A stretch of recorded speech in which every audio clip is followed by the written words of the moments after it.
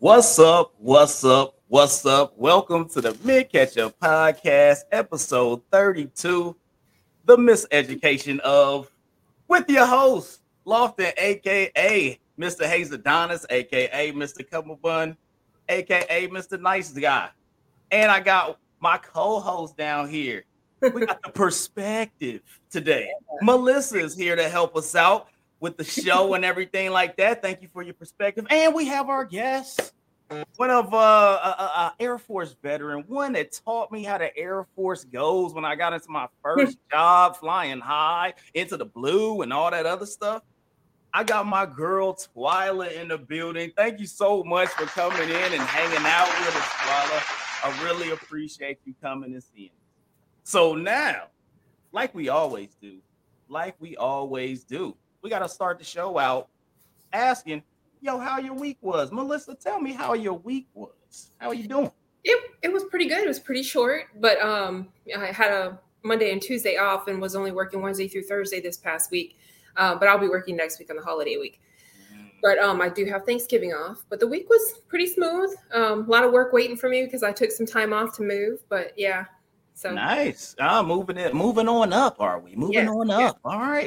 Yeah. My week was pretty eventful. We had a lot of stuff going on. Of course, at work, we doing inventories. We had a eval going on, and then we tried to go out there and support the veterans. So we went out to the Grammatica. He was a kicker for the Tampa Bay Buccaneers. So we went down to Grammatica kickball tournament. So he has a kickball tournament that he puts on for veterans to build them houses and things like that if they were in dire need. So we went out there. We had our team was called Kick Tees, and we had a little, had some provocative nicknames on the back of the jerseys and whatnot. So we was out there doing our thing, having a good time. Your boy had like 4 home runs. I was out there, doing the thing. But we was still getting L's. We was losing like a mug. So, but then, the wife was out there hustling and bustling, and then it became a combat sport a little bit because she was going to first base, and this dude was trying to tag her, and instead of just throwing the ball at her or just like touching the base and getting out the way, it turned into a highway collision. So now, so the wife on the ground, like now she got bruised up ribs, hand bruised up. And I was telling her, every time we go to one of these things, a sport of any kind, she ended up injured somehow. Like it was literally like one of the last plays. We made it through the whole day. And it was like second to last play. Boom. So that means she was going all in. she was going hard in the paint. You know what I mean? So it's like I can't down her aggression and her wanting to win. You know what I'm saying? So it was all good, man. We had a good time. So we had to go hit the ER, make sure she wasn't broke up or nothing. And all that good stuff. She's good. She just got the brace on. She got the brace on now, so she can punch somebody in the face. So it's all. Oh man, I'm glad she's doing better though. Shoot. Yeah, she's doing good. She just been hitting that got that 800 milligrams. You know what I'm saying? They hooked her up with the 800 milligrams of ibu. So she's feeling good. Feeling good right now. So Twylia, how was your week up there in the frigid tundra of Ohio? Huh? Outside of the wind chill and the snow. Wasn't too bad. Marching in the Veterans Day Parade at the Vet Center downtown Columbus. Did a little quick TDY to Pittsburgh. And went through another unit stuff for their inspection. So, and then I just been waiting anxiously for you guys to call me today. Hey, look at that. We was on the list of anxiousness. Look at that. That was nice. You know what I'm saying? Anticipation. So that was good. Well, This is one thing that I've been anticipating the entire week. Because last week, we had one, and now I'm trying not to drink until the weekend now. So, my favorite and yours is the drink of the day. Love the drink of the day. So, and it's really good because I took leave next week. So, I ain't even got to work. Oh, that's what I'm talking about. I'm actually going down to Miami to celebrate the nice. anniversary with the wife. So you know what I'm saying? It's like, hey, happy anniversary. falls me. So yeah, it's gonna be what, 24? I'm old, man. I'm old. Wow. You know what I'm saying? 24. But Beautiful. For the drink of the day, I went back to the Peach Crown. Go throw a little Peach Crown in a nice little glass here. And then, you know what I'm saying, I like to have a little, you know what I'm saying, I like to have a little tickle on my nose a little bit. So, you know, I always got to have the peach sparkling water that I throw on top of there, you know what I'm saying? So it keeps it healthy so I can do PT in the morning a little bit, you know what I'm saying? Make sure I can pass my PT test, throw water on top of there. So, you know what I'm saying? So I call this peach aqua fresh. That's that peach aqua fresh, you know what I'm saying? I like Keep that. it fresh, you know what I mean? So Yeah. so Twylia, tell me what you sipping on in there. You look like you got a little mouthwash little bottle. I know. Over my cousin's house. Ciroc pineapple. I don't have any water to pour in it, so I'm just straight mouthwash cup because my uncle don't keep shot glasses. That's what that reminds me of, is them little cups they used to give us in North Carolina because there was no fluoride in the water, and have you do a little swish. So y'all didn't peek the mouthwash cup. Yeah. That's good stuff right there. So, all right, Melissa, talk to me. What you got with us? Are you hydrating? Are you joining? I've actually got a little water and some Blantons. Oh, okay, yeah. You using up that expensive you purchased. This is the one I was talking about last time with the cool little horsey on it. Yep. I just found out how actually hard these are to come by. I happened to find them at one of these local stores here for $119, which is way cheaper than what I found in other places, being that it's a collectible and people collect the bottle as well. Okay. Yeah, you gotta hold on to that. I guess this little thing is worth something. But yeah, that's what I've got going on. Hey, there you go. Well, everybody that's out there in the mid ketchup world, make sure this is a cheers to everybody out there watching the show, everybody that's going to watch the show, and everybody into the future. Let us know in the comments, and in the future, let us know what y'all drinking on, so y'all can come and hang out and drink. Make sure you bring your own bottle, BYOB. You know what I'm saying? To the Mid Ketchup Podcast. We here, we having a good time, we sipping it up. So it was good times, you know. So thank God for the drink of the day. If it was a happy week or a bad week, the drink of the day never does you wrong. You know what I'm saying? So you good to go. All right. So now we gonna move on to the news of the week. It's been an interesting week. There's been some stuff out there. There's been all types of things that's been going on in this world. So we're gonna go ahead and push on to the news of the week here with the team. So let's see what we got on board today. News of the week for episode 32. So first up, we got the commoner, the one that always shows up for some reason. You know, we had to do, hopefully this is the last installment. It was a little light this go round, but we got As the Ye Turns. You know, we got Kanye West being dropped by the STEM player company as it released his Ye Free device. Also, you got the producer that did the Donda 2 tracks. He's wondering how he's going to get paid. And, you know, you still got Dame Dash and other celebrities that are out there. It's like looking at the situation and recent behavior that he's had. And, you know, they're saying that it's painful to watch with everything that's been going on with Ye. It's kind of interesting, you know, being someone that did the little producing piece and things like that with you, Melissa. And we're looking at the things that are going on with Ye. And the CEO of the STEM player company said that he talked to Ye and said, hey, you know what I'm saying, it's not good if you step out like this, you know, bringing all this stuff to light, because then people start coming at you. You have, like I said, you have the Atlanta producer that's like not knowing how he's going to get paid, because now that STEM situation has fell off and they can't really do anything with it. You had Boogie Down Productions and some of the other artists that was on the Donda 2 project. Some of those freaking samples and stuff didn't get cleared. So now he's starting to get sued by them. And it's one of those things where he having that waterfall effect of you start stepping on people's toes Yep. And, people start paying attention more to you, which then it causes, folks to go out there and say, hey, I gotta make a change in some form or fashion. You know what I mean? So, Twylia, did you get to read up on any of this stuff, or what's your perspective, since you haven't been on the show at all? But what's your perspective on the whole Kanye situation that's been going on over the last month or so? My whole perspective over Kanye over the last few years is that this man, like, he needs to talk to somebody, that he needs a counselor or a therapist, because there's going on. There's some depression mixed in there, and like, all these people that are reaching out probably aren't necessarily his friends. They're just doing it for attention. But he got a lot going on, like his home life, his stuff with mom, and contracts. I'm like, he just needs to stop, it out on his own and get a therapist. That's my like, this man needs help. Yeah. I mean, that's been, that's what a lot of people has been out there saying, not only those in the industry, but the talking heads, which I guess now I'm a talking head.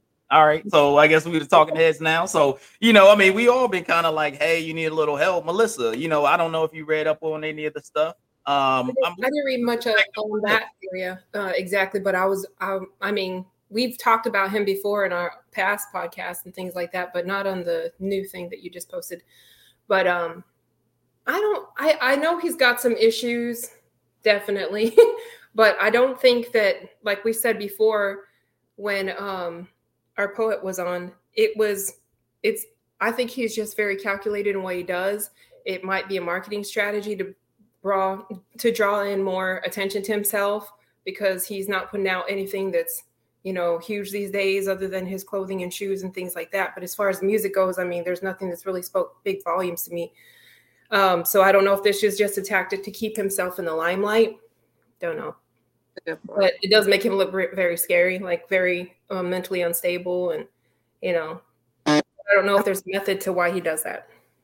When you change to like a billionaire status, can you really top your first couple of albums anymore? Yeah, that's what I mean.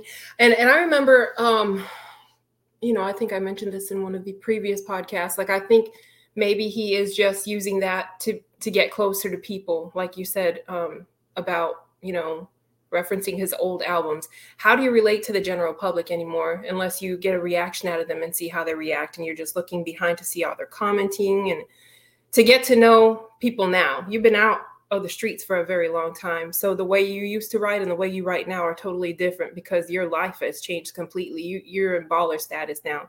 So how can you relate to the everyday Joe is what I mean. Maybe he does this stuff just to, get a reaction of the normal behaviors of people in general. I don't know. Yeah. I think he can't get close enough to the streets anymore, without getting hurt. I think his only real touch to the streets are like other artists, you know what I mean? So he's been so kind of out of touch of the whole situation, is that other artists are the ones that are bringing him that perspective. And I think that's for a lot of artists that become really big and stuff like that. Like, you can see how their music changes. Unless they have something like, I mean, Drake, his music's been exactly the same, because he talks about the exact same thing on every song. You know what I'm saying? It's just like, I'll be out here getting these ladies. That's all he say. That's every song that he do. So his perspective is just, hey, let me just jump on whoever the young person is, and let me make sure that I say the exact same thing before, and then they'll be like, yo, that's dope. But you have people that may have had some type of additional substance to their music, and they may have been trying to tell a story or give you a perspective of where they came from, and now they're not there. So that perspective of being around those things on a constant basis, unless you was like super grimy and you like, yo, I got stories for centuries, you know what I mean, type of thing. Yeah. If you got, like, you college dropout, like his first 3 albums was talking about like what he really went through, and then it was, just it got very abstract, because those things were it became in his head, I feel like, like when he went to the what was it, the Dark Fantasy album, I feel like a lot of that stuff started getting into introspective writing, very introspective and in that range. So hopefully I don't plan on I'm not planning on bringing Ye back. Hopefully, this is the last episode of As the Ye Turns. I'm tired of talking about it, and I'm running out of things to say. So we're just gonna probably end that whole deal with As the Ye Turns with this go round. So we appreciate it, Ye. You have handled a few podcasts for us and really brought us good content. So thanks for that, Ye, and that's about it, man. So we're gonna keep it pushing to our next little topic here. We got daggum bad baby out here. So, and I was reading up on some of this stuff, and I didn't even know there was a thing, but also it brought up a lot of questions, you know what I'm saying, in this aspect. So they had people, if people didn't know, you had Bad Baby on Instagram or whatever, posted a picture. She was looking very melanin, and you know what I'm saying, from a different perspective of things. So then you had a lot of people that was jumping on her Instagram and things of that nature that was talking about black fishing. On the selfie, you know what I'm saying, doing yourself up so you look a little more ethnic and things of that nature. So my question in this situation is like, all right, so the black fishing deal, and I've fell across some of these makeup tutorials. And I've seen these makeup tutorials, right? So you got artists, right? I've seen ones that have been artists where they're able to make their face look abstract and stuff like that, and they're just doing art stuff. You know what I'm saying? You'd be like, oh, I didn't even know that person's eyes was right there. They made this whole picture and stuff. It was like, I've seen that stuff amazing. Then I've seen ones where it was like, I saw this one, it was kind of crazy. This I think she was like Japanese or something. Yes, the Asian did her makeup up and literally turned herself into a black chick. It was the most amazing thing I've ever seen in my life. And I was like, wow, if people can do that. Then on top of that, you have the, you know what I'm saying, the RuPaul Drag Race team. Then on top of that, you got the transgender joint. I'm like, everybody can be whoever they want to be.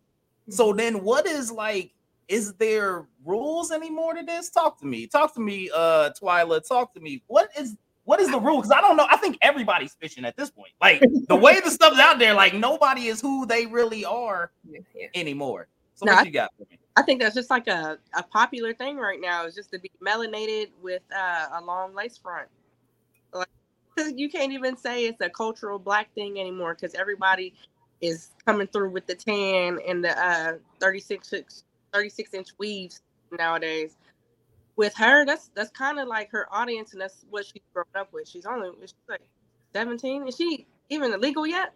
She's 19. She's 19. She's legal wise, she is 19 and has supposedly she made $53 million from OnlyFans.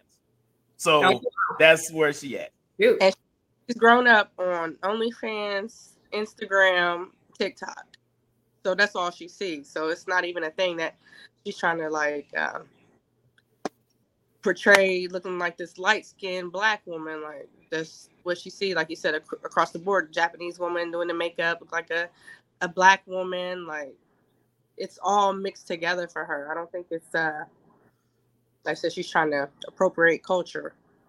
And she's probably saw nothing wrong with it. It's like, oh, this weave, get this makeup, and the lip fillers and all of that. That's normal right now. Yeah, it is an interesting it's an interesting situation. You know, it's one of those where I've seen a lot of that stuff, and you kind of like, it's like the Pandora box situation. You know what I'm saying? Where it people don't understand the effects that kind of putting all those things, you know what I'm saying? Like we had a thing, you know, the BBL situation, and like you start adding all that stuff together, and then you're pretty much like, and with the cultural and how prevalent hip hop is now, and like everybody is like just pushed to that, and then you always hear nigga all the time. Like it's almost like, yo, we're transformed, or at least those people that are within that culture and stuff, they feel like they just transform. They're honoraries all the time. Everybody if you feel in hip hop, if you down with the flows, you know the rappers, you almost like, I almost feel like people feel as if I'm honorary if you ain't already a part of it. You know what I mean? Does that make sense to you? Yes. So Melissa, what do you think about the situation with Bad Baby? Well, I thought it wasn't just makeup. I might have been reading the wrong stuff, but I heard she went underwent a procedure to darken her skin. Like that wasn't just makeup. It was an actual procedure where she underwent. And I don't know how true that was because it was the internet. But I was like, But like you were saying, I think, transforming yourself with makeup is just a form of expression in art these days. It's not necessarily looked at as, oh, I'm trying to be this or that, because shoot, ain't none of that shit real. You know what I mean? The fake, I mean, I get fake eyelashes sometimes. Sometimes I'll get eyebrow tinting. Sometimes I'll do stuff like that. I mean, I wear a mask at work all the time, so I always like to have my eyes at least looking pretty. You know what I mean? But it's one of those things where, if it makes you feel better about what you're doing or you're expressing yourself this way, like I remember I watched this meme that was more of a comedy thing where the chick was saying, hey, I guess her man was looking at somebody who wasn't like her. So she transformed herself into that chick. You know what I mean? She made herself look like that same hair, same makeup, everything. Oh, you want a redhead? Oh, I'll be that. You want a blonde? I'll be that, I don't know if it's just to please the fan base that she has on OnlyFans that maybe might be interested in that type of woman. And she's just trying to morph into that for sexual pleasure type things for her audience. But it is offensive to people, obviously, if you're changing the color of your skin. But I mean, white people do it all the time. They go to tanning beds. You know what I mean? Yeah. I mean, spray tan. I mean, I've sprayed tan before too when I was going to a special event, because my legs was whiter than the rest of my body. You know what I mean? So I was like, you need to get a tan or something on these legs before you wear this nice dress. But, I've done it before. I've been guilty of it. But, none of it's really real, Yeah, go ahead. I've been in tanning beds. So, yeah, I will sunburn. So if I don't have like that base tan, I'm going to be burnt there. Like, hey. I don't have as much melanin as everybody else got. I'm just light skinned out here, and it's winter time right now. I'm pale. You out here high yellow and whatnot. What is her background, anyways? The rapper, is she? Oh, she white. Yeah, she white. She ain't. She's nothing else but a white chick. Some of her pictures, I couldn't tell if she was mixed or what. You gotta watch. It could have just been the hair. Yeah, look, I mean, she got that swagger. That's what it is. That's one thing she picked up from being a part of the culture and whatnot, even when she was on what was that, Dr. Phil? I mean, she was up there, you know what I'm saying? Every black mom was like, you need to punch that chick in the face. Like, it was one of those things where she was coming out with. I never saw that one. I gotta watch it. Oh yeah. You gotta go see that Catch Me Outside. That's what, like, she's the Oh, that's what that is? That's what that is. That's the Catch Me Outside. The teenager who was like, Catch Me Outside? No way. That's her. Yeah, I never knew that. Look, Dr. Phil has made her a millionaire. Because, like, if she would have never been on that show, nobody would ever even found out about her. And she got on that show and she rode that wave to all them dollars. Yeah, I couldn't stand that girl when I saw her. I didn't even know it was the same girl. Wow. That's wild. Huh. I can, I'd have drug her off the show by her hair. Yeah. They're cussing her. She was a straight punk. I was like, oh, she need to get her ass beat by her mom or somebody. Yeah. Commercial. Yeah. Got her. That Catch Me Outside. She done made that money off of it. So, hey, look, I mean, I can't be mad at her hustle, because I mean, she turned that negative into positive green. So, and I better, as long as her mom was like, hey, stayed on her good side, she probably like, cool. We good. We went from making that profit. It's like she like, whatever. Let's get this money. You know what I mean? So, it's different out there. So, I just looked at it the perspective of, does that fall into, with all the other, I would say, fishing situations where people they're being, I guess they don't enjoy themselves, so they become someone else. And, just looking at that whole perspective of that situation, I think in the end on that situation, she was like, hey, it's not even that where she was going with it, but it's still one of those things where you're kind of, I always look at it with everything that's been going on, over the last decade with changing up, everybody changing up, you know what I'm saying? Have you ever seen, it was a documentary they had about, I don't remember the guy's name, but he made himself look like Reptile. He had, the snake eyes, the split tongue. Yeah. you know, and there was another guy who had all kinds of things, like little metal things put all through his head and underneath like intradermal implants to make himself be more like an animal. And I mean, why do they want to do that stuff? I don't know, you know. Sometimes I think it's people. That's what they relate to, or I don't know. I mean, I think people want to be unique. They want to be unique, but also a part of the crowd. It's the most confusing thing because it's not that I want to be unique and then I'm gonna be not around people. They want to be unique and in awe. Like they want people to gravitate to them and see them, and have that type of admiration and things of that nature about it. But then they feel like they're invisible if they're just themselves. You know what I'm saying? At least that's the perspective that I see. You know, not being necessarily confident in themselves or having a thing. And I feel like they have to go to extended lengths to be able to be seen, you know, by people. You know what I mean? Mm-hmm. Yeah. They're talked about, though, like you didn't know who she was. You found out because now she's all in the news for you know. I think her an adult thing either. I think it was, and that's crazy. She made that amount of money. It wasn't even like that. Wow, I didn't know that either. Only because it's like now she might move into having like an adult only, like it was just her regular everyday life. Yeah, and I mean she went and we had a episode. She went and talked to Oxford.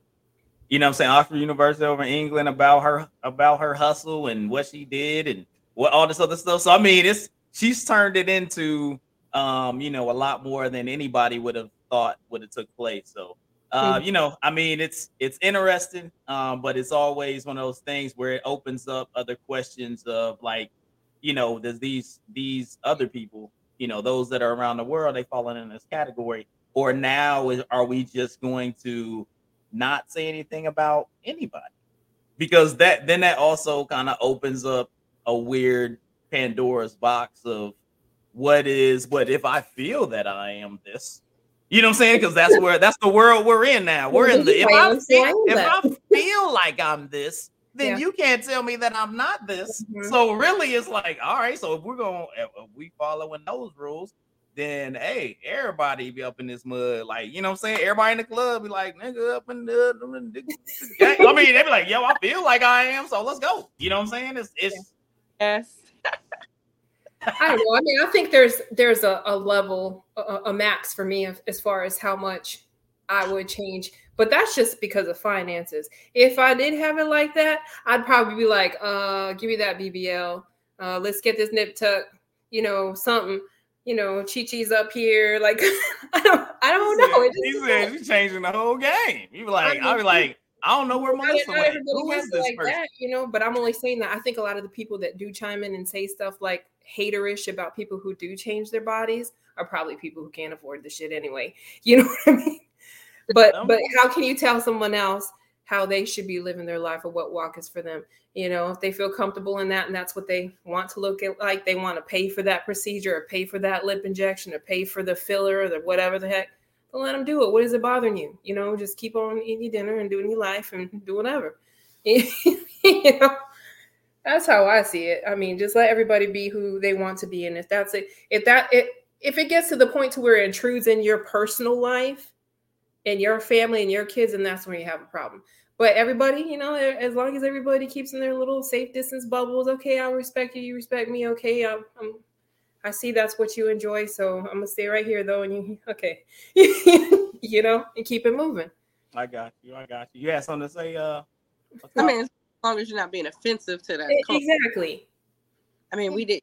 I don't remember the lady's name, but the woman that lived and identified as a Black woman for like 40 years of her life. Yeah, the one that was the old girl that did the NAACP joint. Yes, like that's yes. Yeah, like that's some shit right there. I mean, and the thing is that that's the Pandora's box that opening when you just go, hey, you be you and just do what you want to do. That's what I look at. That's what I look at the Pandora's box. Because I'm like, all right, if you feel, hey, you wanted to do all your other stuff, but then all of a sudden you was like, hold up, you know what? I feel like I'm a Chinese woman. And you just change your whole being to be more Asian then you be like, what is happening? You know what I'm saying? Like that would be. I can get lost in those makeup tutorials. I will sit in the bathtub, soak in a bubble bath, and watch those videos for hours.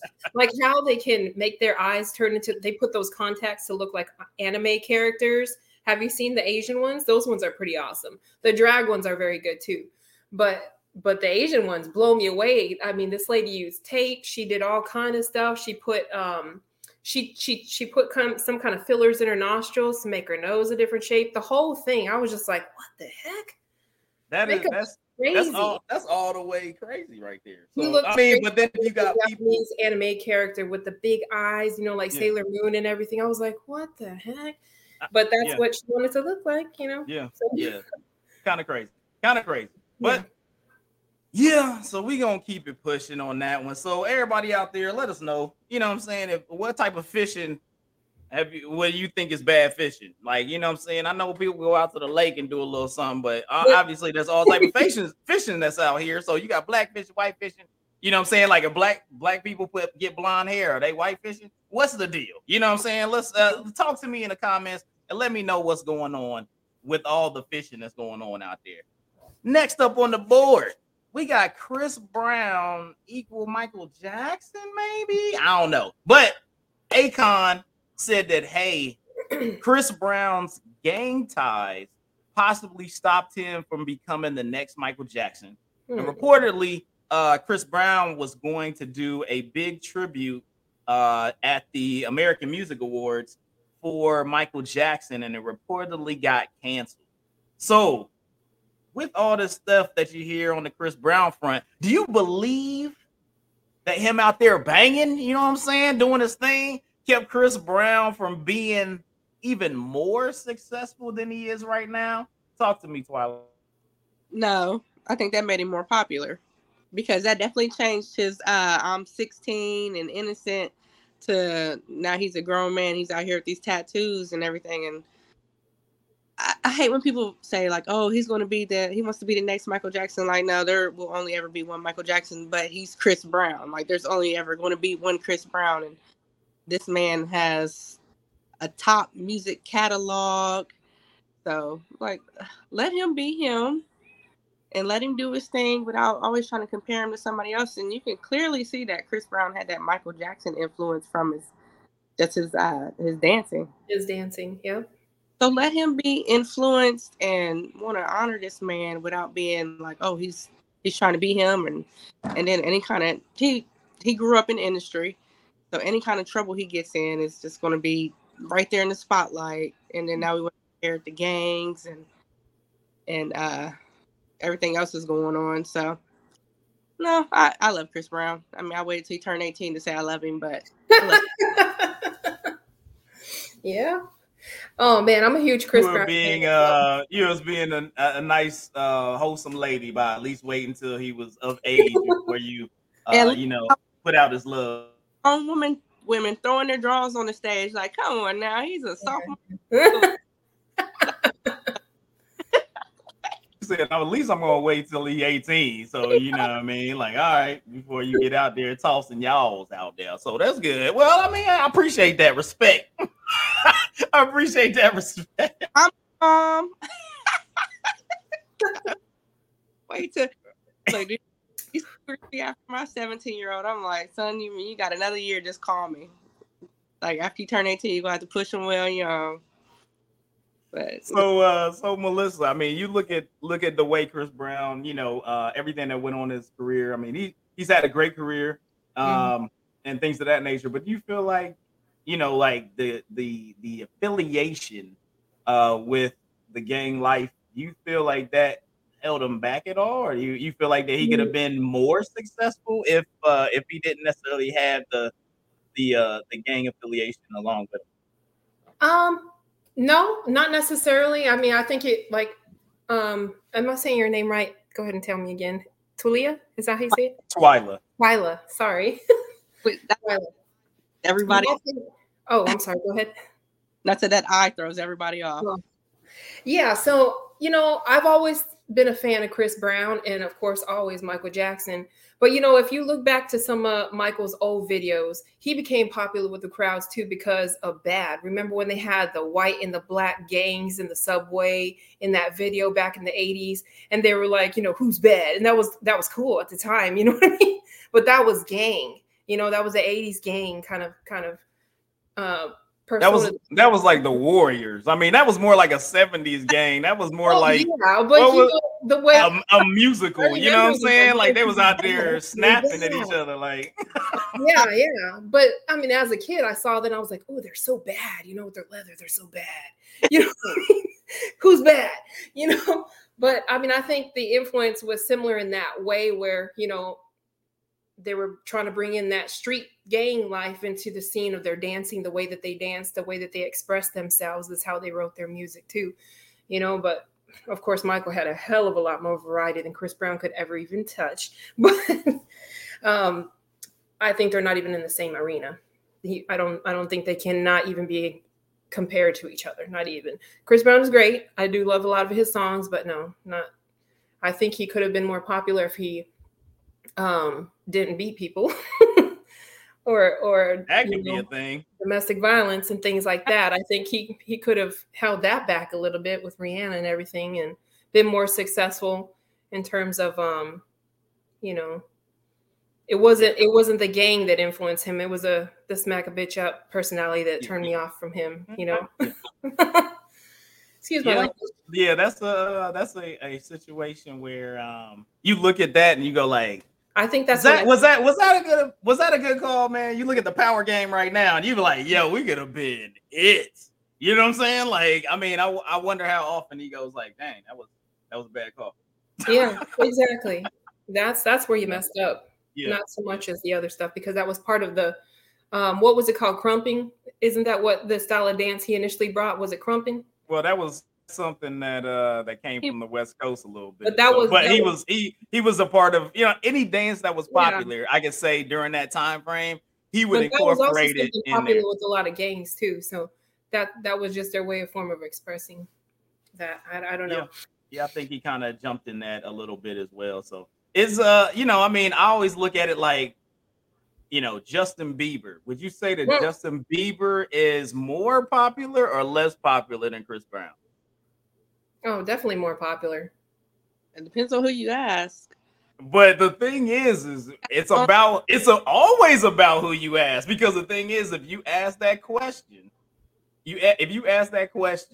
and the 13% of the United States that we are, it goes like, no, Chris Brown all day. But then the other 70-80% be like Justin Bieber, then that means Justin Bieber. And that's a low population right there, percentage alone.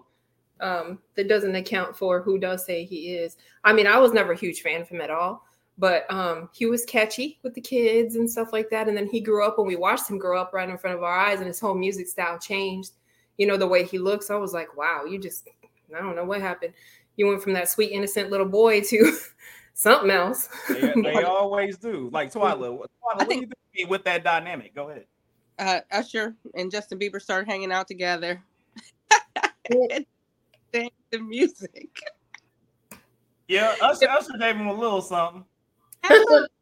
Music. It moved more into like the kid pop stuff like this. It moved more into like the adult R&B, and had something to do with that. So, like I said, just who's around you and your influences, as we can see, like, yeah, but Chris Brown and Justin Bieber both have a fan base that they grew up with. All those teenage girls that love them are all now adults, and they're still, so they both have their fan base that's going to ride with them. But yeah, definitely the 13% versus the 70-something odd percent. Yeah.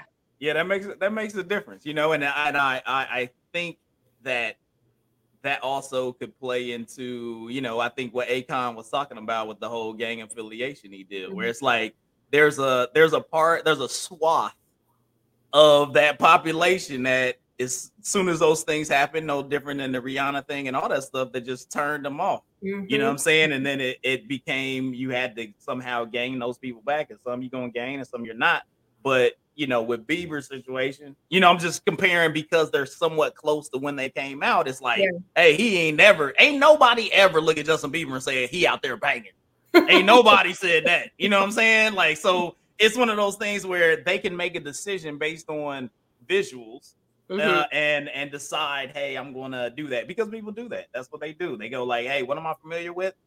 If Chris Brown was still with Rihanna, it's all clean, mostly like Drake, because that's what Drake makes Drake just Drake. It's just Drake. He's a nice Canadian dude that be out there getting them ladies. That's all he do. Nobody's going like, yo, Drake out here banging. You know what I'm saying? He out there shooting people. Like, he ain't, like, nobody believes that. Nobody believes Drake is doing anything thugging.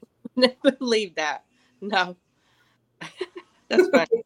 No, I think they would have said like Chris Brown was gang banging, and I think they said Justin Bieber was on drugs.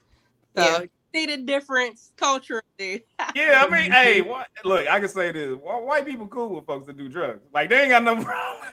I mean, you look at all the rockers and everything else. They be on some stuff, and they be cool. They be rocking out. Like, let's go. You know what I mean? That was part of the whole, rock star image was guys. You know what I'm saying? Hey, what was our boy? You made a song about it. Hey baby, I'm a rock star. Oh, hold up. No, I'm talking about party like a rock. Hey, party like a rock star. Like, I mean, look, so many songs about partying like a rock star, and that's saying all that stuff. So just trying to fit that image. Yeah, it's one of those things. There's a bad boy in every genre of music, really. For sure. So all right, well, we're gonna keep it pushing, you know what I'm saying? I mean, people out there, let me know. You know what I'm saying? You think Chris Brown would ever be on that level of Mike? You think that was just too much influence? Or you think people just talking heads out here? Akon, I think maybe he had giant aspirations for Chris Brown, and maybe looking at the landscape going, hey, that was something that took away a little bit from the additional success that he could have had going into the future. All right, so for our next deal, we got the Grammy nominations. So Grammy's coming up, Grammy nomination. I'm going to keep this on the screen for a little bit for everybody out there. I know it's a little small unless you got a big screen TV. I'll read some of the stuff out for y'all, you know what I'm saying? So we got, all I did on here is I put the rap categories. I put album of the year, which had, of course, some R&B and hip hop. And I put the R&B categories on here. So I'm gonna just do a rundown, and we can just, yay or nays in here, or you can just give us what you think the winner of a particular category would be. So we got best rap album. We got DJ Khaled, God Did. He's saying that all the time. We got Future, I Never Liked You. We got Jack Harlow, Come Home, The Kids Miss You. Kendrick Lamar, Mr. Morale, and The Big Steppers. And Pusha T, It's Almost Dry. So with that one right there, what do you feel? Have you heard all those albums? Talk to me, Twylia. Have you heard those albums? No, I'm sorry. Unfortunately, I have not been watching. I couldn't tell you last time I watched the Grammys, and I do like DJ Khaled. So give that man his flowers while he's here. All right, so we got one for DJ Khaled. Miss Melissa, what do you feel on that category out of the names that I stated? I do like Kendrick Lamar. I do like DJ Khaled. Some of the other ones I can't say. I've heard all of their albums. Maybe a couple songs here and there might have played on the radio or something, but nothing that stands out so much to me where I'm like, oh yeah, they deserve a Grammy. But I guess I'll be the hip hop aficionado on the show. But so I'm gonna go with I would say out of these albums, and I've listened to them all since we have a music of the week. Like, I've listened to all these albums, and I would have to go with Kendrick Lamar, because that one has so much story as an album. It is put together like albums that remind me of like Outkast, right? So you listen to ATLiens, and it has a running theme throughout it. Right? There's not a lot of albums nowadays that people have running themes. That used to be a thing. Like, you would get a hip hop, or they would put an album together, and there was a running theme throughout it. You know what I'm saying? Biggie, Ready to Die, freaking, Biggie, Hypnotize. Like, all of them had a running theme, and they would have like similar, or they were telling a story. They would weave a story together. So there's limited amount of those that I feel are out here anymore. And Kendrick Lamar purposely put together an album that was weaving a lot of stories together, all together, with everything that was going on nowadays. It was so relevant, talking about just personal things and things that were going on. I would have to go with Kendrick Lamar, Mr. Morale, and the Big Steppers. Even though that album is not an album that you would listen to constantly, which is the other thing too, because it's such a deep album, and the way that he and the stories and the subjects that he's on, it's very much like watching a drama. It's like watching a drama, and then you're like, do I go back and watch that drama? You be like, no, it was great. Like, I watched it. It should get an Academy Award, but I can't watch that all the time. Does that make sense? Where it's like Saving Private Ryan, great movie. Love the movie, fantastic. I cannot watch over and over again like there's one scene that sticks in my head, like my man getting just stabbed in the chest slowly, and like it's great, but I can't relive that drama that deep all the time. But for him to give me that feeling of woo, so deep I can't touch that anymore, and maybe go back and do it in a year again, but knowing that the lyrics were ridiculous, the storytelling was ridiculous, the subject matter he was talking about was ridiculous, but you'd be like, that's just so deep. You know what I'm saying? Have you ever experienced anything like that, like movie or an album or music or something like that that's been so deep you just like, okay, I'm gonna put that on the shelf for a while before I touch that again? What about you, Twylia? Movie, yes, definitely. Just Flowers in the Attic. It's like after you watch it, you cannot watch it again. It just messes your mind up. Music, like the deep albums I listen to are like the classics, like Tupac and Jay-Z and stuff like that. But for the most part, if it's something I'm gonna listen to on a daily, it's just gonna be some upbeat, happy, fast music, catchy music. But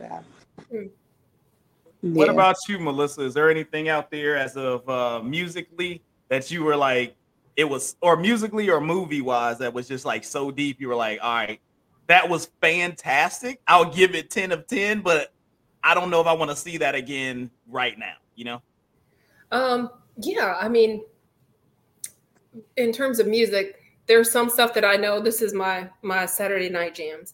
It depends on my mood or what I'm doing. When I first came on this show, this podcast, you asked me some interview questions about it, what gets you motivated or things like that. If it depends on what I'm doing. If I'm in the kitchen cooking or cleaning or something like that, I have a different vibe, of how I want to listen. But if I'm decompressing or trying to work out or something, the music I have is probably too deep for some people. Because that's how I get out of my own head and decompress. So it could be anything from Wu-Tang to something really hard to something really hard rock. It just varies. And sometimes if I'm in the kitchen, I might be cooking something and it might be Spanish music. It might be Native American music. It just depends, and it could be me remembering somebody or a time or something like that. And I'm jamming to, some old school R&B or, disco or Boston or something. It just varies. But there are some songs from Wu-Tang that I get so hypey off of that I'm just like, I watch the videos, I relive them, and I'm just like, damn, that reminds me of the streets for real. And then I have to put it away for a little bit because I'm like, all right. She out there like, hold on, let me get my nines. We about to go handle these streets. I didn't expect this. You didn't expect that? No, I mean, that was just me this Friday. I was decompressing after my little short week, and my bathtub music was Wu-Tang Protecting Neck. You know what I mean? Okay. Hey, look. Let me tell you, Twylia. Hey, that's my army buddy.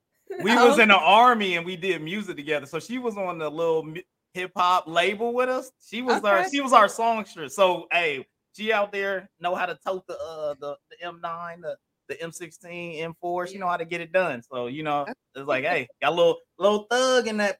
Little thug passion over there. Yes. So little thug and the hummingbird voice. Yeah, those are the kind of things I would say. But And then, some stuff puts you back into a certain feeling, like songs that you might have listened to years ago and you listen to it today and it hits you so different where you're like, dang, man, that was a deep, another level stuff, but you didn't hear it right the first time. So maybe it's good to hear it once a year, Yeah, got you. It's probably changed like 10 times since then, Yeah, for sure. Now you have a whole different interpretation of the artist in general. For sure. So what we gonna do, I'm gonna run through these a little quicker. We got rap song of the year. Let me know if y'all heard any of these. We got Jack Harlow, Churchill Downs. If y'all heard any, just shake your head if you heard any of those. Nope. Yes, nope. All right. So we got DJ Khaled, God Did. Obviously, everybody's heard that one. Kendrick Lamar, The Heart, Part 5. We got Gunna and Future featuring Young Thug, Pushing P. Anybody? Yes. Yeah. Okay, Twylia, yep, out there, young thugging it. and then Future and Drake, Wait for You. So that was one for the best song performance, or best rap song. Then we got best song performance, pretty much in the same deal. Your girl Gorilla and Hit Kid is in there. FNG. Mm-hmm. I know the ladies be enjoying that joint. Doja Cat got Vegas is in there. For the best rap performance. And then there's a new category, which I didn't even know was a category. They got best melodic rap performance. So now they got a category for the singing rapping, so I didn't know that was a thing. So in that melodic, you got Future and SZA on that DJ Khaled, Beautiful. Future again. I mean, he the only one to be doing that, really. I mean, that's it. So Future's on there twice. Jack Harlow, First Class. Kendrick Lamar's on there on Die Hard. And then Lotto's on there for that Big Energy. We got best R&B album. Your boy Chris Breezy, he's in there for Breezy, and we got Lucky Dane, Candy Drip, Mary J is in there. You know what I'm saying? Get that Mary J. Good Morning Gorgeous, Robert Glasper, Black Radio 3, and PJ Morton. Watch the Sun. I have not heard of those other people. Like that's interesting. So then as you go through, those are the mains. Mary J's in there, Beyonce's in there for R&B song, Cuff It, Mary J for that Good Morning Gorgeous. As we scroll down a little bit, I'll put this back on the screen. So as we scroll down a little bit, we got performances. Once again, Beyonce and Mary J are in there. Traditional R&B, Beyonce, Babyface is in there with Ellie Mae. Keeps on Falling, Mary J again. And then for album of the year, we've got Bad Bunny's in there. We got Beyonce for Renaissance, Mary J. Blige is in there, Kendrick Lamar is in there for album of the year, and Lizzo's in there for album of the year. Record of the year, pretty much the same personnel. And then song of the year, you got a little Tyler Swift in there for everybody. You got Adele's out there, Lizzo's in there, DJ Khaled for God Did, Beyonce, Break My Soul, Kendrick Lamar's in there. So I mean, if you're looking at possible people with melanin to win, there's a high rate in there. You know what I mean? So it could be pretty good for those that are out there doing their thing. Make sure that y'all watch, check out the Grammys. Let us know in the comments. Let us know what you would pick and what albums you think are the best out there and who should win, of course. And we're moving on. We got, I call this Respect Your Elders. We got 21 Savage out there talking mad noise about, he ain't talking mad noise, but he says some kind of like, why would you even say that? Irrelevant, yeah. Like, why would you even say that about Nas when he just dropped the album and the album was fire and he got no features on the whole album and was just killing it? So that 21 Savage saying Nas is irrelevant isn't relevant. He's ridiculous. And then I saw a thing where it said NBA YoungBoy claims that he can't be out-rapped by Jay-Z. So, I mean, I look at this like, I feel like in this category, I feel like there was a point where everybody was like, man, these new rappers is trash. They was all, but at the beginning, everybody was mumble rapping because they was on, I don't know, some type of drugs or something all the time, and they couldn't get all the words out. So you had this whole category of mumble mums. Yeah. And they weren't saying anything, which everybody was like, yo, y'all ain't saying nothing. It's trash. And then you had, one of the biggest people that kind of changed the way they did things was the Migos. Migos was very popular when they did the Mumble deal. Then they changed up their deal, and then they actually it forced them because the old heads was like, "Yo, we can't hear what you're saying. You ain't saying nothing. It's just word. It's just mumblies." So then they said we are going to rap, which I feel like it made the Migos more respected. Because they were like, I'm about to really pin this so y'all can respect me. And they had some content, they had hits, you know what I'm saying? They did their thing. But I feel like there's a lot of rappers out there that are now coming at the old heads that still have like more fire verses than any of them ever wrote down. Like, you know what I'm saying? And they're still trying to come at them with this deal. Like, what is the do you feel like it's a reverse because they felt hurt when all the old heads was like, yo, y'all ain't really showing us nothing, that this is what the young people are kind of doing now, trying to, or younger rappers that feel like they about something, because 21 Savage, he got on the thing with Drake and now he gets to feel like he's Drake, but he's not Drake. You know what I'm saying? He's getting that ego like he Drake, but if Drake wasn't on it, ain't nobody coming to see you. You know what I'm saying? Type thing. So Twylia, like, talk to me. Like, what do you feel like the young people are doing coming at the old heads like this? I feel like he wants to be relevant, and of course, they're going to always take that negative that they're getting or that they feel like is being put on them, and they want to challenge somebody else. But I mean, how different is that than a son wanting to play his dad in basketball? Like, eventually, will be better than you. I might not, but yeah, it's the same thing. But out of all people to pick, y'all pick Jay-Z and Nas out of everybody. I mean, it's different when your dad is Michael Jordan. That's, you see, like, I mean, that's the whole deal. Like, even like LeBron's son, you feel like, you know what I'm saying? You probably ain't never gonna be good as LeBron. So it's just like, don't even be like, oh, I'm gonna challenge you. Like, that's nonsense. You know what it is, Lofton? They're identifying as better. Must be. They're identifying as better rappers, more relevant than the great. I might be able to name one song from each, or I'm at least know the hook when it comes on the radio, but I'm like, I'm going to know whole albums from the other two. Like, that's wild. Yeah, I wouldn't even, I'm glad he didn't respond. Like, y'all don't even got to entertain that. Yeah. I mean, I think it was a situation where, of course, I mean, Jay-Z, he ain't gonna say anything. Nas had so many, especially after this King's Disease 3 came out, and he said it after that, and you were like, this album is fire, dog. Like, it's a fire album, and you gonna say that? Like, none of your songs are on the level of anything that Nas has put out, especially on his King Disease run, and then anything that was before. Yeah, he had some stuff in there. We'd be like, all right, man, just choose better beats. It wasn't the lyrics. It was always a situation with Nas where it's like, yo, if you get with a good producer, then you're gonna be straight. Like, a lot of your verses will be even better when you have a production with it that really goes. And he's found a producer that really can hone into what he does.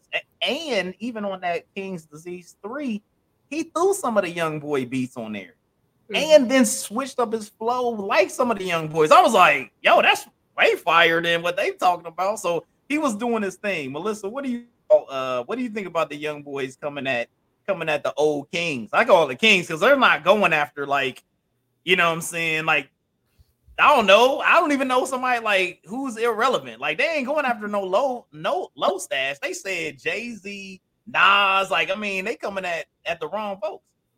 Yeah, I agree with you, Lofton. I think it's one of those things where maybe they're just trying to be at the same level of that title. So just like in boxing, you know, you want to come at somebody who's been around forever to be able to say, hey, I beat them. I'm really the best, the champion of all, you know, and maybe they're just trying to, I don't know if they're trying to pull them in to see what they'll say or what, I don't know. But maybe it's just a matter of so other people or other fans can say, oh, well, that you came back with, going back and forth with each other, battling like that was enough to make you one of the greats. You know, it just depends. I don't know if they got some content that they've been hiding away from years for hopes of getting that chance to battle somebody that great. but it's just like a fight. You know what I mean? Just like any other fight, you talk shit and you get in people's face, and that's how the boxing world is. You know what I mean? If you can get one of the greats and you can take them down, then you're the best. Yeah, Yeah, that's one of those things. I mean, to me, they can't even be in the same. Yeah. I mean, but that's the problem is that they don't have anything. Like, I mean, I feel like nowadays, due to social media, of course, it's a great thing for those that are famous to get in touch with their fans, but it's also a situation where you have those that are in the same industry, and especially if it's a competitive situation, you got folks that it's allowing people to speak things that are nonsense. We've seen many in all facets, all professions, people speaking nonsense, and it allows people to then have to react to this nonsense that people are saying. You know what I'm saying? And I think it was nobody cared about them. So now they're at the place where they can actually say that, and people will listen. I mean, they heard him, and then all those that were like, "You're dumb," came for him, and then of course they have to back up and be like, "Hey, no, I meant no disrespect. I just meant, I don't even know what he meant. Like, that just don't even make any sense. It was just ridiculous. Like, it seems unnecessary to say, I don't know what he was on. Maybe he's feeling himself. He was drinking a little bit, and this, I don't even know how Nas' album jumped into that world of why he would even be thinking about that. You know what I'm saying? Like, hey, worry about your lane. You know what I'm saying? You got your album with Drake doing your thing. You be like, hey, I'm out here getting this money. We doing it up. I'm out. You know what I'm saying? Whatever. Like, Nas shouldn't even be in your perspective because y'all not competing on the same level. And I can't even say I was even lyrically, I don't know anybody that's out now that you would be like, oh, they on that level. Only person, but he ain't even really coming out with albums like that much anymore. It's like Lil Wayne, because Lil Wayne he got that fire.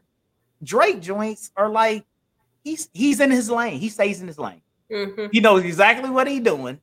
And he said, hey, I'm going to make rap R&B. That's all I got to do.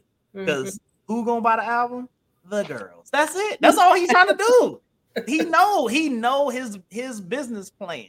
You know what I'm saying? So he like, I'm not going to step out and say nothing crazy. Like, I'm good. And, he got that dude beside him saying nonsense. So, beware rappers out there. Just hit the low hanging fruit. Go mess with somebody that's not made an album in forever. Like, I don't know, Naughty by Nature. I don't know. Like, go mess with them. Like, they ain't doing nothing. I don't know. Maybe that'll help them out. Even that though, that's classic. You can't even. I mean, Tretch can rap his butt off. You know what I mean? But I don't know. I have no idea. But I just leave it alone, man. Just mess with your own folk out here. You know what I mean? So, just a little wisdom. You know what I'm saying? Like I told people before, make good decisions, man. That was a bad decision. That was unnecessarily bad decision. You know what I mean? So, doing things. All right. So now we're coming into the best of the rest.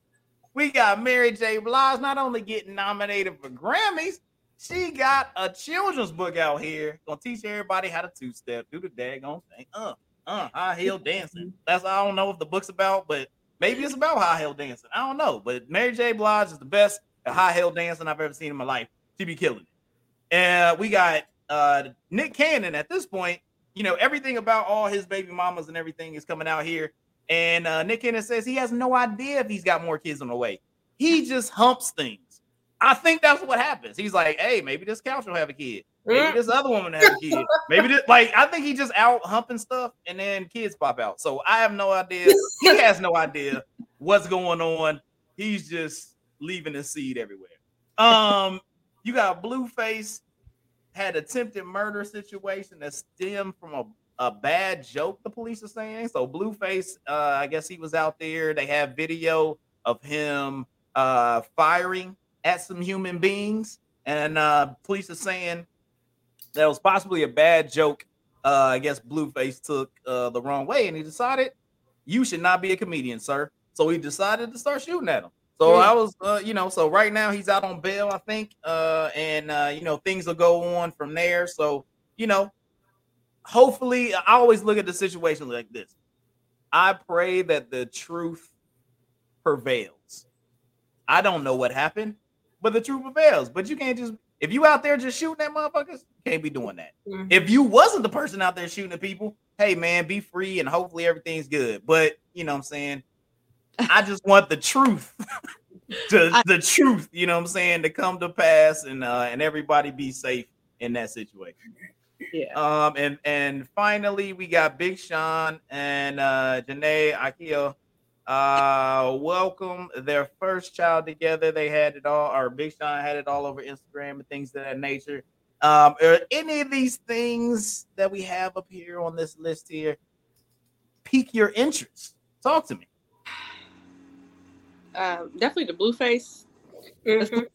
I think they had a screenshot of him on the security camera standing there holding the gun. I think he's already a felon, so that's you shouldn't have had a gun in the first place. Firing at vehicles, that's felonious assault, and not being able to take a joke, that's just bad humor on your part. That's being a bad audience member. Like that's like you can't take a joke. Like you can't be shooting at comics. Hey, you can't get mad and pull your gun out on somebody because you didn't like their joke. Oh my God. Okay. That's why you can't argue with people. Like these young men and women are wild right now. You can't argue with anybody. You can't tell them I didn't like your car. Mm-hmm. They're just gonna up and pull the strap out on you. Yeah, they out here pulling triggers, man. It was an actual comedian or just someone that he knew that said something the wrong way? Because I thought that's what it was. No, I think it was just somebody out there that told a joke or something, cracked a joke on him, and he was feeling some type of way. Which I mean, it's the same thing as if you had at the Funny Bone or at the Tampa Improv and the comedian stand up there and be like, I seen this dude, look at his shirt, it's blah blah blah. That's the same. I feel like that's in the same boat. Like if you can't take depends on what they said. How far did they go with the joke? If it was something that was just like, so you think there's a level? So you're telling me there is a level where you're pulling the strap on people, Melissa? No, I mean me personally, but I'm just saying, like if say it's a joke among friends, right? Just among friends hanging out with each other, and you shared some deep shit from your childhood with your boy. And all of a sudden he wants to get brave all of a sudden today and just bring that up in a jokey manner. You know what I mean? And you'd be like, the fuck? That shit wasn't funny at all. What you talking about?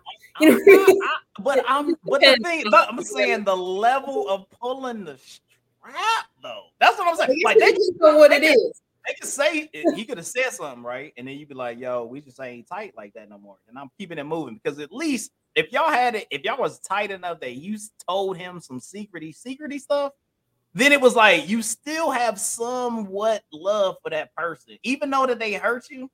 That's like a family member. Family member could give you something that hurt, and you'd be like, "Dang, I can't deal with you like that," but we still fam. Well, you know what I'm saying? Like so, in a joking way, just to kind of get it in there, and it ain't funny, but they just do it in a haha way to kind of like get it out there because that's how they really been feeling. But it just depends to me on what level. I mean, am I gonna pull out something on somebody? No, I'm not a concealed carry kind of person. My husband is. I'm not. I'm more of a tomahawk, knife person. He said it's gonna be personal when I'll be like, it's gonna be personal. No, that's I'm look you dead in the eyes. I put it in like, yeah. That's all. I'm a little old school in that way. If you can't do what you fist to do it, no, just leave it alone. But I think if it was just a regular comedian, you had a show, that's ridiculous. That's too far. That's what they get paid to do. You know what I mean? Yeah. If it was a personal joke about something that was like real deep family stuff, and you just came out with it, yeah, maybe. Yeah, I mean, I don't know how. I'm just trying to think how deep it gotta be to have me like, yo, I'm about to toad it on him. But that's me. So I don't have that. It takes a lot. It takes a lot for me to go, I'm going to sacrifice my well-being as a human being to then prove a point. It got to take a lot because I'm like, you know what? I kind of like my life right now. Like I'm doing okay. Like I feel like I'm all right. You know what I'm saying? And for him to be a rapper and putting out albums and probably living the better or at least more free where I don't have to watch my back as much. or at least I know things are covered a little bit better. In that aspect, to go, I will sacrifice all of that for this decision. And some people have a very short view. Some people are able to look at the totality and the perspective and go like, oh, it's not worth that. Which most rappers, and I mean, I don't know if most people think about this, they thugs, but they the most emotional motherfuckers on the planet. Like, you have to be extremely emotional to be able to write your to even be like, I mean, like to be able to act on those type of things, being a thug, being a gang member, like, you have to be emotional, because that's what you're acting on is emotion 9 times out of 10. You're not acting on logic.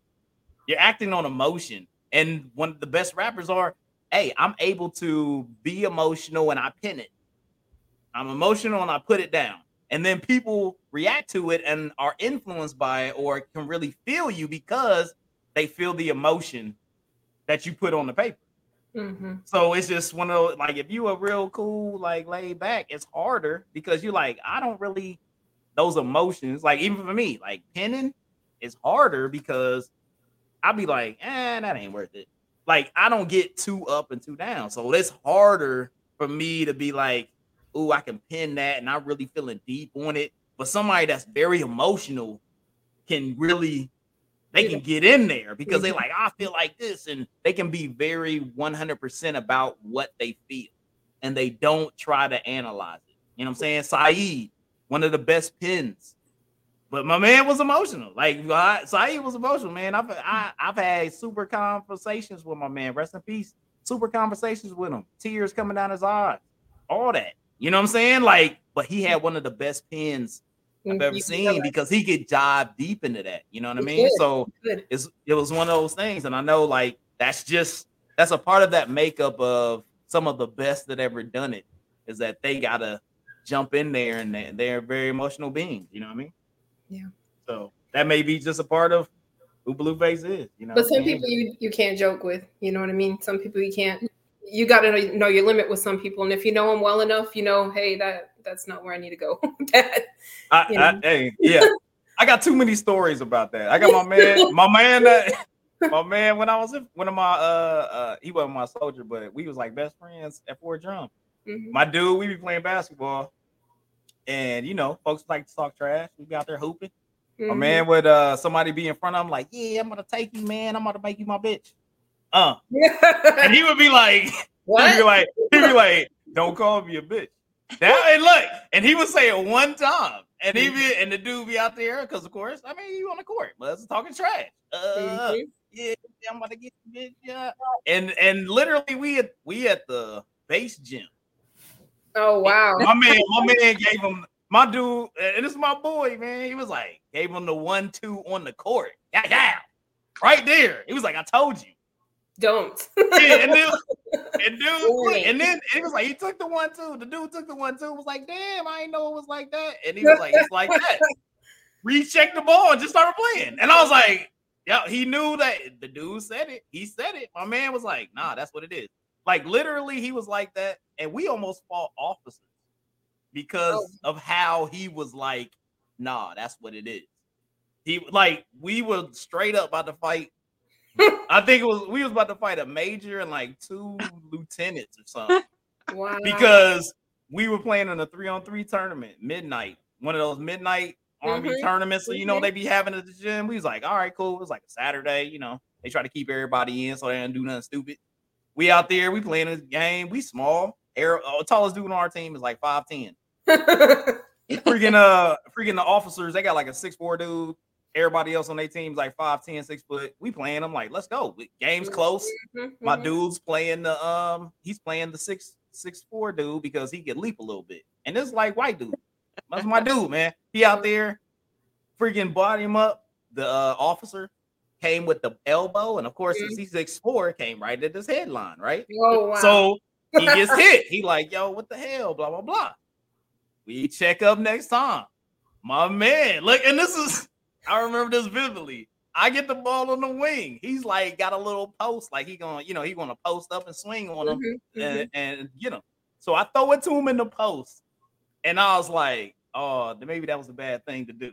He caught the ball, turn elbow high. I'm talking about like MMA elbow to this dude, 6'4" officer. We knew there was officers. He cleaned my man clock. And all I did, me and the other player that was on the team, all we did was square up. Because I was like, oh, we about to fight now. Like, I was like, we about to fight some officers. And I was like, I guess this is what's happening. And I was a E3. Oh, wow. I was an E3. And I was like, I was like, that's my boy. And he was like, I guess that's what we doing. I guess we got to square up. And luckily the officer, freaking the major that took the elbow, he was like, hey, I got way more, I got way more at stake than fighting some privates at a basketball deal. So he was like, hey guys, come on, let's calm down. We good. But like the other officers and us, we squared up. And I was like, I guess we about to fight. Like it was wild. So yeah. Emotions can cause bad decisions. Yeah. Shoot, I remember when I used to work at the gym right before I was getting out the Army. And man, let me tell you, that I used to be in charge of the basketball list before they went in there and played. The list. God. Who up next? Nothing there.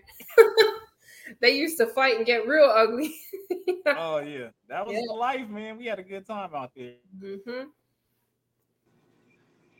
What we got here? Okay, so we've got Mary J.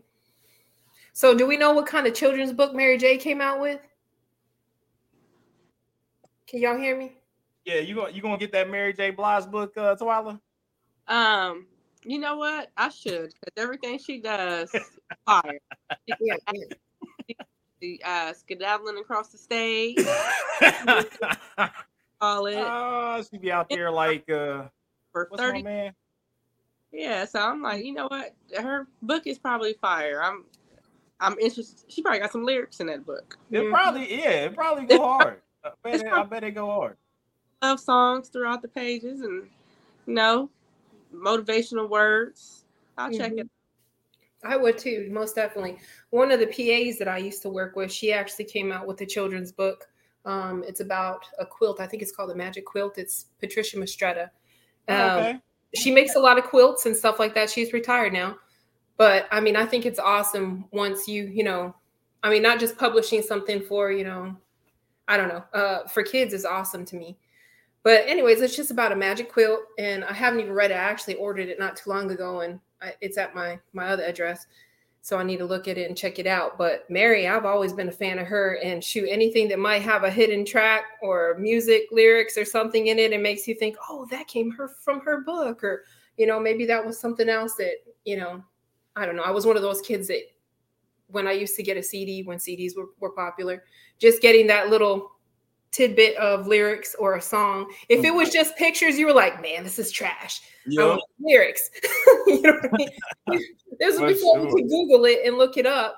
That's when we wanted to be able to have the whole little pamphlet that unraveled every damn song. We're like, yes, that was like a treasure CD for me.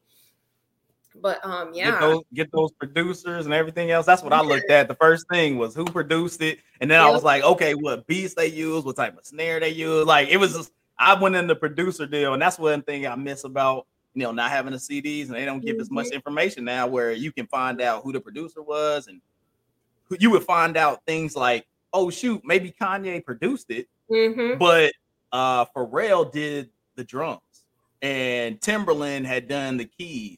And you would be like, oh, shoot, they're like working together. You would like find out all time. Like, you know what I'm saying? You hear like scratching or something on the album. You're like, oh, that was like DJ Premier that was on this Timberland produced track because he put the scratches on. I was like, oh, it was dope to find out. It was like watching one of those behind the scenes deals where you got to figure out like everything that went together. So it was always fun having all those things that were going on. So, and as we're talking about music right now, that was our news of the week, everybody out there. So, I mean, there was a lot going on, Blueface and other faces and people changing their faces and all that stuff happened during the news of the week. So, hey, if you enjoyed it out there, let us know. Let us know what y'all think about the news of the week that was going on. But now we're about to move on to the music of the week. This is going to be a quick, fast, and a hurry. So we had the music of the week that was going on for Let me get this correct. Let's go. Let's go. All right. So giving the music of the week for November 20th, 2020. And I think this is going to include a little bit of the Thanksgiving time frame as well. We had some albums out there: Apollo Brown, Cost of Living. We had FN The Dealer from None. We got Cass Page, S2ML. We got Feed the Streets, Roddy Rich. We had Brandish Sums, Young Morpheus. The Fuses List, Busta Rhymes came out with a new one there. Got Softcore with For She. We got Beyond Belief, 38 Special and Harry Fraud. Book of David, David East, and DJ Drama. Tortured in the Name of God, Unconditional Love, Vinny Paz, and This Is What I Mean by Stormies. So there was the few albums that came out. There was some other ones that may have not have hit on this list as well. I know last week there was a Juicy J album that had came out. If you feeling, you know what I'm saying, if you want to get up, you know what I'm saying, on some Memphis style, he was out there giving it to you like you want it. You know what I'm saying? If you out there looking for a strip pole or whatever to do what you do, he gave you some music to do what you do. You know what I mean? So he was out there doing it. So there's a lot of albums, a lot of music that came out during this time, so everybody can get bucket Thanksgiving and have a good old shindig. You know what I'm saying? But for Ketchup Spotlight, we went with that Dave East, Book of David. He did it with DJ Drama. So it's another DJ Drama. DJ Drama's been killing it right now. So Dave East with DJ Drama, Book of David, 17 tracks, Gangsta, Seen a Lot, Eyes Can See, Eternal, and Rules. Those are the ones that really I really feel good on. Gangsta was dope. Seen a Lot, dope production. Eyes Can See, my man pulled the track from If You Really Want to Party With Me. Yeah. So he had that they pulled that together and put that on the back, and he was killing it. So I was really enjoying that. I love some Busta Rhymes, you know what I'm saying? Put your hands where my eyes can see. That was it. Eternal was nice. It was a little deep thought deal. And then the Rules gave you a little bit of that 10 crack commandments type style. You know what I'm saying? With the Biggie giving you the rules of the situation. So it was nice that all that stuff was going down with the Dave East Book of David. And that is our Mint Ketchup Spotlight of the week. So I really appreciate it. Go check it out. Make sure y'all see everything out there. Let us know what your album of the week is. I know everybody, if you got the Amazon Plus, Spotify, or all that good stuff, let us know some albums that are out there that we may not have touched on, that are really touching you guys. So got good lyrics, got good R&B, things of that nature. Let us know what's going on with those. So we really appreciate it. All the stuff that's out there. And now we're going on to the next part of this wonderful episode that we got to daggone learn about my girl up there. My girl up there, Twylia, doing a daggone thing. Once again, welcome, Twylia. My daggone going mile high into the blue sky, whatever, Chair Force, all that stuff. Any name you want to give the Air Force. That was my road dog when I first got in this. She kind of gave me the rope. She kind of was like, hey, it's me and you right now up in this mug. So we gotta kind of like be cool and make sure we straight, because things may be going on up in here. So we was good. We made sure everything was good. We kept steady and was always supporting of each other. She, you know what I'm saying, came through, hung out with us at the house, barbecues, things of that nature. So it was always good. We always had a good time and hung out with each other. So Twylia, I gotta do this interview thing with you, and I know you've been doing fantastic things up there in Ohio, and I'm really proud of you. And the thing is that we was talking offline, and you was still stating some little statements that I was like, I always be like, Twylia, hey, you know what I'm saying? Just gotta make good decisions. You know what I mean? Like it's all about making good decisions, and good things will happen. And you out here motivating the young ladies. You out here, you know what I'm saying, making your kids are doing fantastic. You out there holding it down and being a great sponsor for everybody out there and doing great things. So I got to give you applause out there. I've been seeing you out there. So I just wanted to ask, like, starting off with your military career, give us a little rundown of your background, please. So I've been in 20 and a half years at this point. Yeah. Joined active duty first, came off active duty, did the reserve thing for a year, then finally made it back home to Ohio. Oh, nice. I think in 2011, and then maybe the year after that, a couple years after that, that's when I met Lofton here. And like you said, we were the only two who looked like each other. So we, that was my homie. Taught me how to play dominoes. Sit up and listen to rap music, listen to the music he was producing and what he was talking about doing. So gave me that infamous Sergeant Hayes quote, make good decisions. So I kept that in mind for the past 10 years. And I tell my girls the same thing. So, yeah. Yeah, I'm glad that I could give just a little tidbit, you know what I mean? Be a somewhat of an influence in a positive way. So, and you talk about your girls. I mean, I know you have a good amount of influence on the young people out there. I know you have your girls, and they're into volleyball. Tell us about your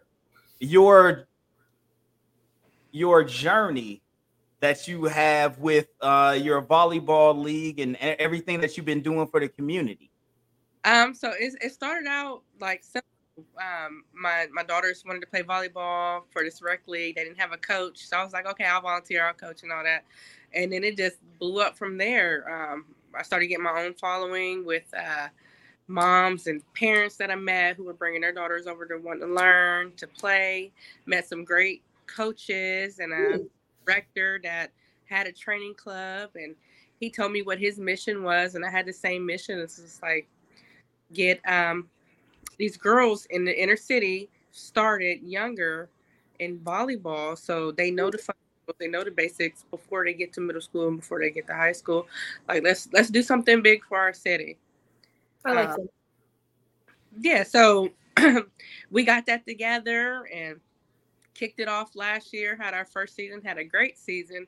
Like I was telling Lofton, we started out last year. We had 78 girls try out. We ended up with for our in-house league.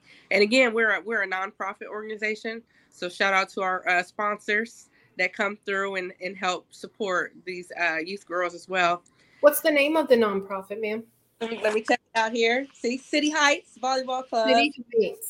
City Heights, yes, here in Columbus, Ohio. And again, we're a nonprofit that helps the inner city youth females get exposed to volleyball at a younger age. We do clinics, we do an in-season, we do an end-of-season sand volleyball tournament. There's always a big hit. So we just kicked off our second season a couple weeks ago, just starting with our tryouts and everything. And we went from 6 teams last year to 10 teams this year. So we've almost doubled the amount of participants. And it's definitely, you can see the difference that we're making in the city. Oh yeah. Like our teams, they're getting better. These girls are learning fundamentals sooner. They're learning them at a more advanced level. So yeah, we're killing it right now. And my goal after this is like, I'm trying to get these HBCU coaches and these college coaches local, like we're trying to feed our girls directly into those scholarships. So that's my goal. That's what I'm working on. That's awesome. I like that. That's fantastic. You know, I'm glad, and even though, you know, I'm not there in Ohio anymore, but you know, we was always cool and we was always, you know what I'm saying, speaking positive thoughts into each other, you know what I mean? Trying to make sure that you know, each one of us are going in the right path, having some good laughs while we were talking about it. But it's always been a thing, you know, being able to see, you know what I'm saying, some of the stuff you've been posting on Instagram and on Facebook, and seeing how you found that thing. You know what I'm saying? You found that thing in volleyball, and you know, it coincides with you having a great relationship with your daughters and stuff, and getting them into it. And now you're able to reach out to other females, and it's turning into hey, helping out HBCUs and helping out them girls and get that education and having them build and be productive human beings and parts of society to be able to change the perspective of maybe where their life went. So I really appreciate and it has been all I've been in awe of seeing those things that you're doing out there. You know what I'm saying? I hit you up a couple times like, yo, I see you. Like I see you out there doing it, you know what I mean? So it's like, I really appreciate that and you're doing it good for the community.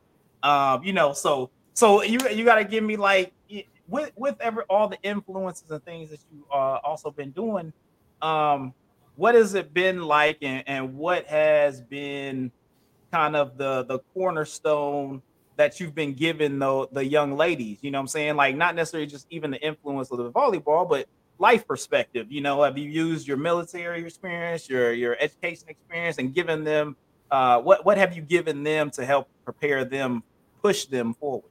Mm-hmm. I mean, just being that ear, because like I'm coaching, but I'm not their parent, so I can see things from another perspective. I can see it from their parents' perspective, and sometimes they blow their parent off because they just don't want to hear what they're talking about. But they may listen to what I'm telling them, and then I'm trying to set a good example. Like, hey, I've been in my career. Like this is a career for 20 years. Yeah. I have 3 degrees, paid for. You don't have to go to the Air National Guard. You don't have to go to active duty, but make sure you're doing something with yourself. Let's keep those grades up. Let's not be on Instagram making fight videos. Like, be young ladies. I think that's a big thing right there. I want them to be mature, responsible young ladies. And they definitely, all that energy that they have, they give me that energy. They brighten my day, and they may not know how much they do that, but I try to tell them, like, hey, y'all make my day better. I'm sure you do. That sounds like a great influential thing. You're aligning these girls with purpose, really, and allowing them to, find something that they can either have it as an outlet or improve other areas of their lives. And that's a fascinating thing about sports in general. Every now and again, you might run into an excellent coach that is, I know I've heard that story from a lot of guy friends. And my husband from his basketball coach who actually turned his whole life around, you know what I mean? Gave him a lot of advice on life and things like that. And he was all about the sport. So, when these young ladies, I don't see that. I don't hear that as much from girls as I do from boys. Yeah. So I think that's awesome that you're aligning them with that purpose. And mentoring them and educating them on something better, something bigger, not just staying here doing the same old stuff that everybody else is doing. That's just, so that's amazing to me. I have a huge interest in nonprofits. I volunteered a lot in the past, not so much where I live at now. My schedule has changed a lot, and, I go between 2 homes sometimes, but, I used to volunteer regularly, and the holidays always kind of like pulls at my heartstrings and makes me remember these young kids and these young girls, because I myself can't have kids. So I volunteered at a nonprofit for children, women and children. And to me, they were like my kids. It was one of those things where, so I think it's awesome that you do that for people, especially those that don't necessarily have that support at home to be able to talk to someone. And you're right, it does give you an outside perspective of, where they're, outside looking in. Well, it ain't as bad as you think. This is where they're coming from, and give like a voice of reason to them where they might be struggling with something that they just don't understand. And then you can chime in and say, well, they're only coming from a place of love. They only do that. They're only pushing you because they want better for you.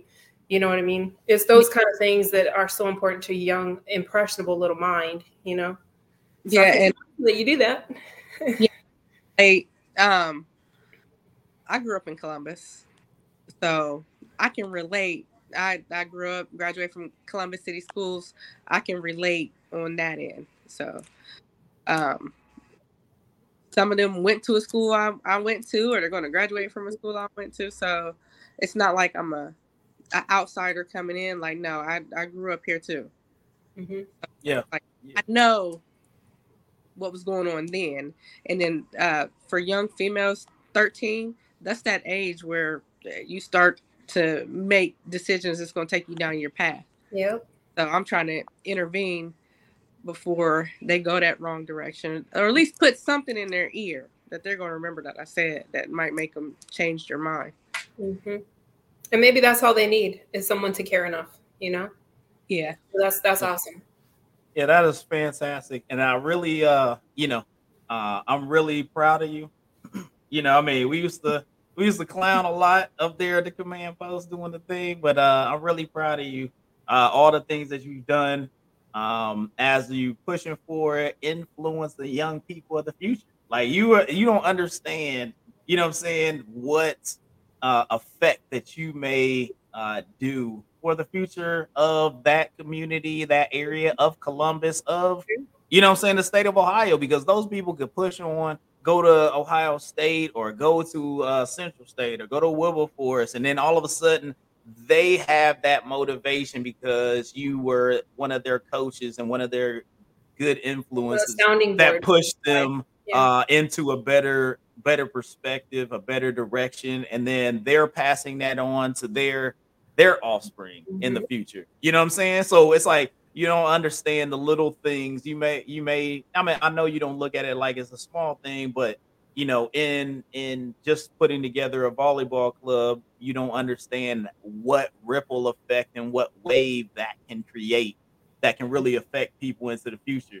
And that's one reason I want to have you on the show, man. Having a female perspective and a and Yeah. a and a woman that is out here really trying to change the community, trying to change the perspective of young women growing up. You ain't gotta be bad baby, you know what I'm saying, and getting No. BBs and all that and shot. don't. No, you just Please be a don't. fantastic, great person, Yeah. influence the community, and trying to be the best person you can be. And you're what you're supposed to be. You know what I'm saying? So I once again I applaud you. You've been a great influence. Thank you so much for coming on the show. And we got one more thing we got to do here on the Make It podcast. We always got to respect your day. You know what I'm saying? We got to, what I'm saying? It's a music podcast. Yeah, we want to help the community as well. But also, we love the music situation. So, we always got to hit it up and figure out, what I'm saying, what the influences of your life in the music deal. So, talk to me. Give me, we got 3 questions that we usually go down. We go artists, we go album, we go song. So, give me the most influential artist in your life. Okay, I'll give you this one because I have a whole story behind it. It's always gonna be that first CD you remember walking to go get to the record store, and for me it was that Little Kim, and it Was it? Huh. yeah, definitely Little Kim, and it was because she said whatever she wanted to say. She wasn't worried about what they thought about what was going on. Hey, that's what I said. That's what it was. So I can respect that confidence you have to stand behind whatever you said. Like I definitely can respect that. All right, we got the first Little Kim of the show. So little applause for the first Little Kim in the podcast. You're bringing the good stuff. All right, that's dope. That's dope. So Little Kim on the first. So now, give me your favorite album that you had as you were growing. Most influential album. It was definitely like Salt and Pepper, Very Necessary. It's one of those albums that had a message behind it. One of those things that you said you listen to and you might put it up for a year and then come back to it and then into it. Then I didn't understand the message. It was like, oh, okay.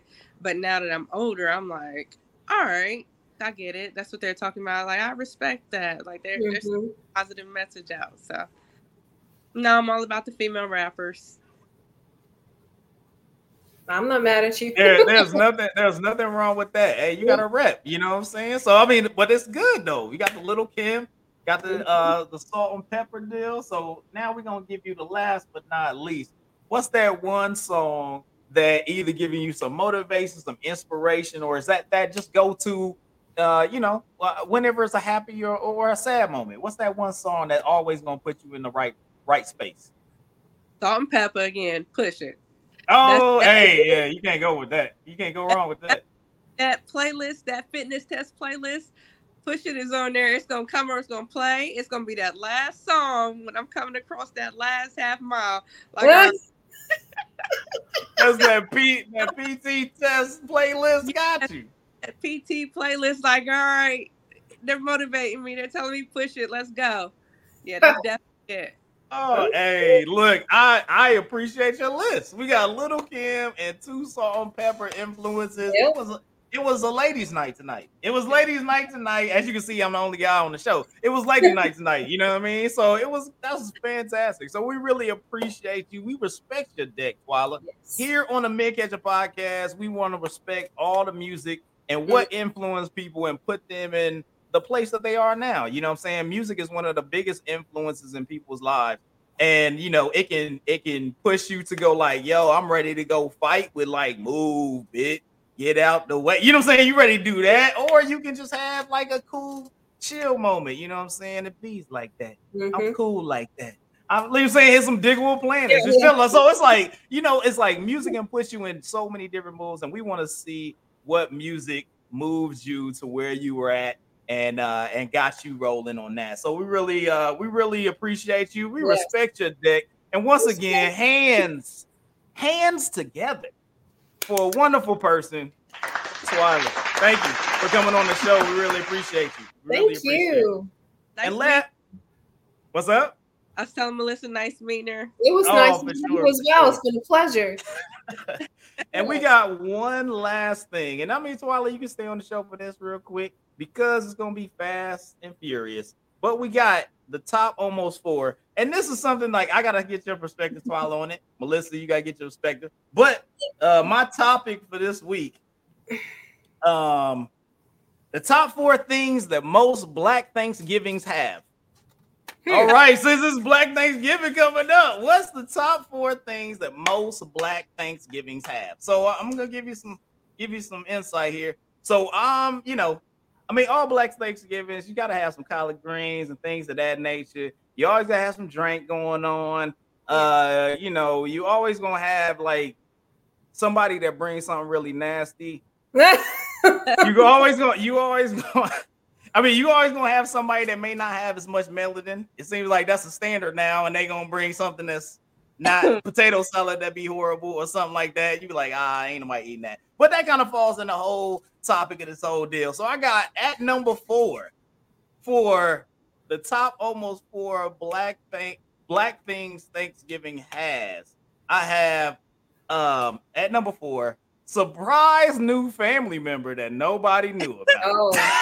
Yeah. You be like, hold up, who's that over there? When did they get married? Like, when did that? Who was that?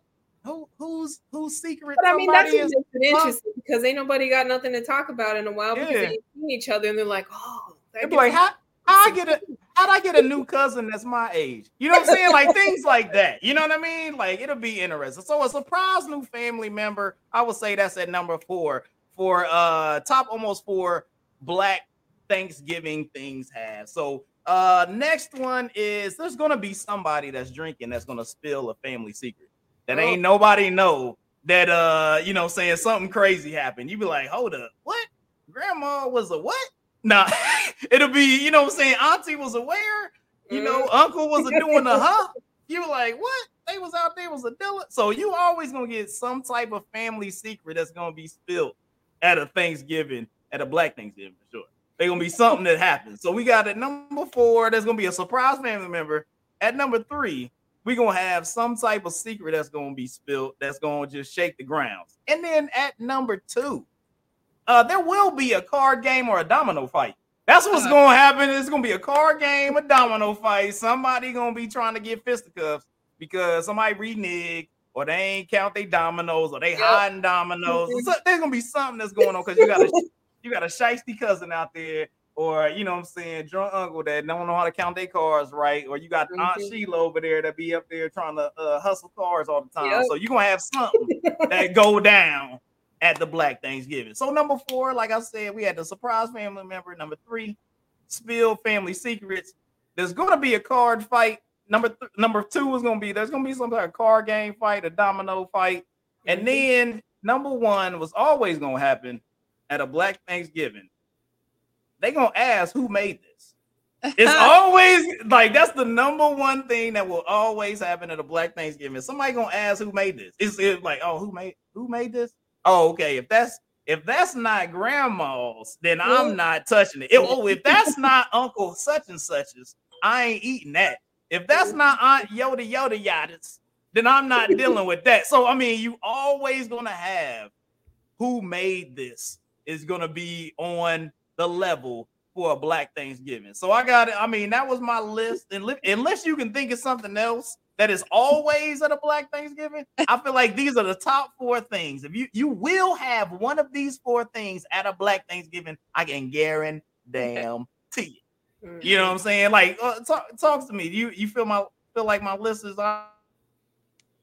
Yeah, I mean, like we got it was kind of like the ghetto. What is it? 12 Days of Christmas. 3 family members fighting, 2 games of dominoes, 1 family secret, and a who made this. So like, there you go. Yeah, it's like, Hennessy, chitlins. Hey, there you go. I mean, the food list can be serious. Yeah, I definitely put the who made this because you don't want to eat certain things from the cousin that's got roaches. Like, this bean is moving. A bean just walked away. You'd be like, hold up. You'd be like, is that an olive or what is happening right there? No. It's like, yeah, I'm not. Yeah, but yeah, Lofton, I rock with your top 4. Yeah, that's legit. What you think, Melissa? Did I miss something? No, I think you can almost give me the you can give me the Latino joint.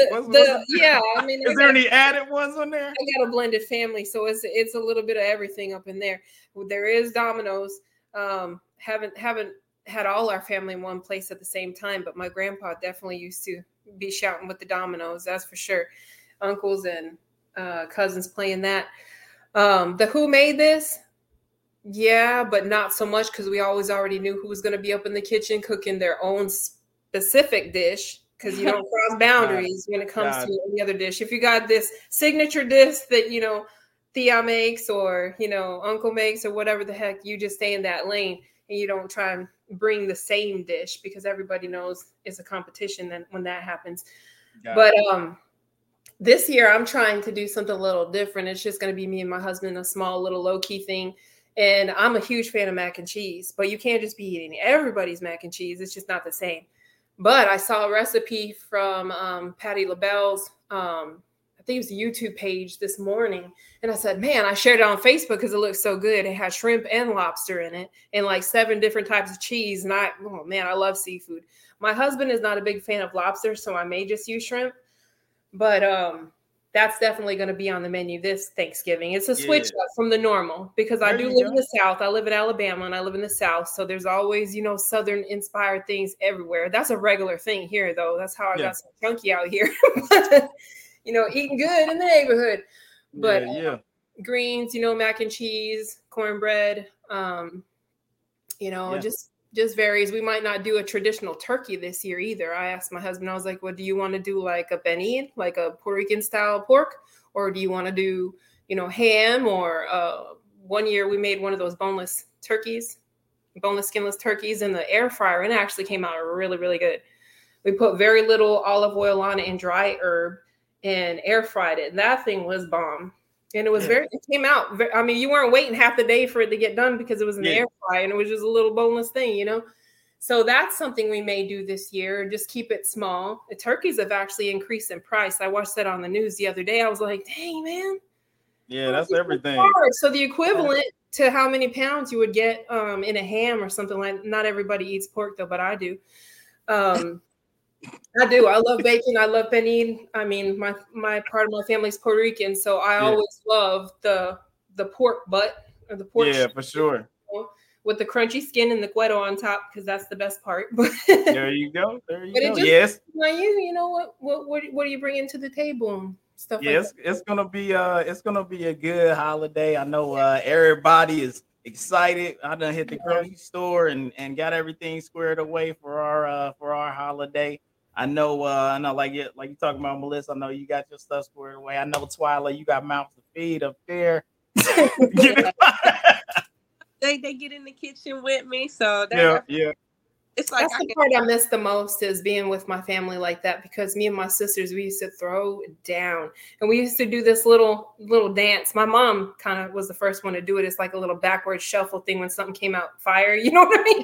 It was her little victory dance. And it was like, wow, because my mom, she can create something out of anything. She's an excellent cook, hostess with the mostest, and always has been. That's but fantastic. I wish we all could be together so we could do that and have that family thing. But I told my husband, he was like, let's just buy a Thanksgiving meal. I was like, no, look, if we're going to buy something like maybe a dessert, okay, but let's get together. I want him to at least cook with me in the kitchen and do that together, because it's a family thing, you know? Right. Always. Yeah. So, well, it's been a fantastic show. We ran over a little bit, but it's been a great conversation. And I really appreciate, once again, our guests doing great things up there in the OH10, aka Columbus, doing big things on the east side. You know what I mean? So I know what's up. So, hey, once again, tell them where they can find your volleyball. If they want anybody out there that wants to get in touch with you on the volleyball, let us know. Yes, we are cityheights.club is our email address. And we're also City Heights VC Victor Charlie on Instagram. And also, let's not forget, it's Beat That Team Up North Week. Oh, I knew you had to bring that up. All right, okay, cool. Look, one of the reasons I'm glad I'm out of that, I don't have to deal with that anymore. So at that, okay, yeah, all right. Oh, everybody, you know, it's rivalry week everywhere. So everybody gonna be playing their games. Now I'm in Florida, so I don't have to worry about, because if y'all lose, I know how sad the city of Columbus is gonna be. It's gonna just be all gloomy and whatnot. So hey, I hope for happiness for those that are north of me. You know what I'm saying? Like, hey, all happiness for everybody up there.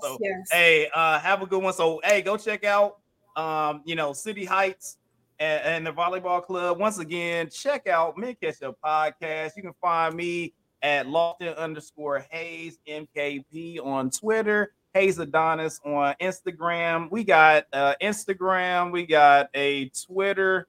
I think we got a TikTok now for the Mint Ketchup Podcast. So go check us out. We got some stuff out there. Melissa, you got any special tags or anything that you want to put out there? No, not today. Right. But I'm really proud of you for what you're doing. That is amazing stuff. You're going to be changing some lives, and it was a pleasure being on the show with you today. And so nice to meet you. I've never been to Ohio, but I'd love to go sometime. Go in. I'm going to say go in the summertime. I'll go right now. April. Not right now. Too cold. Yeah, it snowed yesterday, so yeah, come see. Oh yeah. Well, it's been a pleasure having you on the show, and it was nice to meet you. Right, thanks for Keep doing great things for those girls. Hey, not a problem. We really appreciate everybody out there. I think we're going to be on hiatus for the holiday. So everybody out there, have a fantastic Thanksgiving. Cook all the food. And then also, hey, if you find out, and check the box for that list I got out there. So if any of those things pop off, let us know in the comments what went on. If any of your you had any of those things from the top 4 that popped off in there. So have a great one. Have a great Thanksgiving. Be safe out there. Those up north, don't be sliding on the snow and things of that nature. Everybody down south, slow down with your driving. Why you driving so fast? But enjoy. Have a great one. Mid Ketchup Podcast, episode 32. The Miseducation of. We love y'all guys. Have a good one.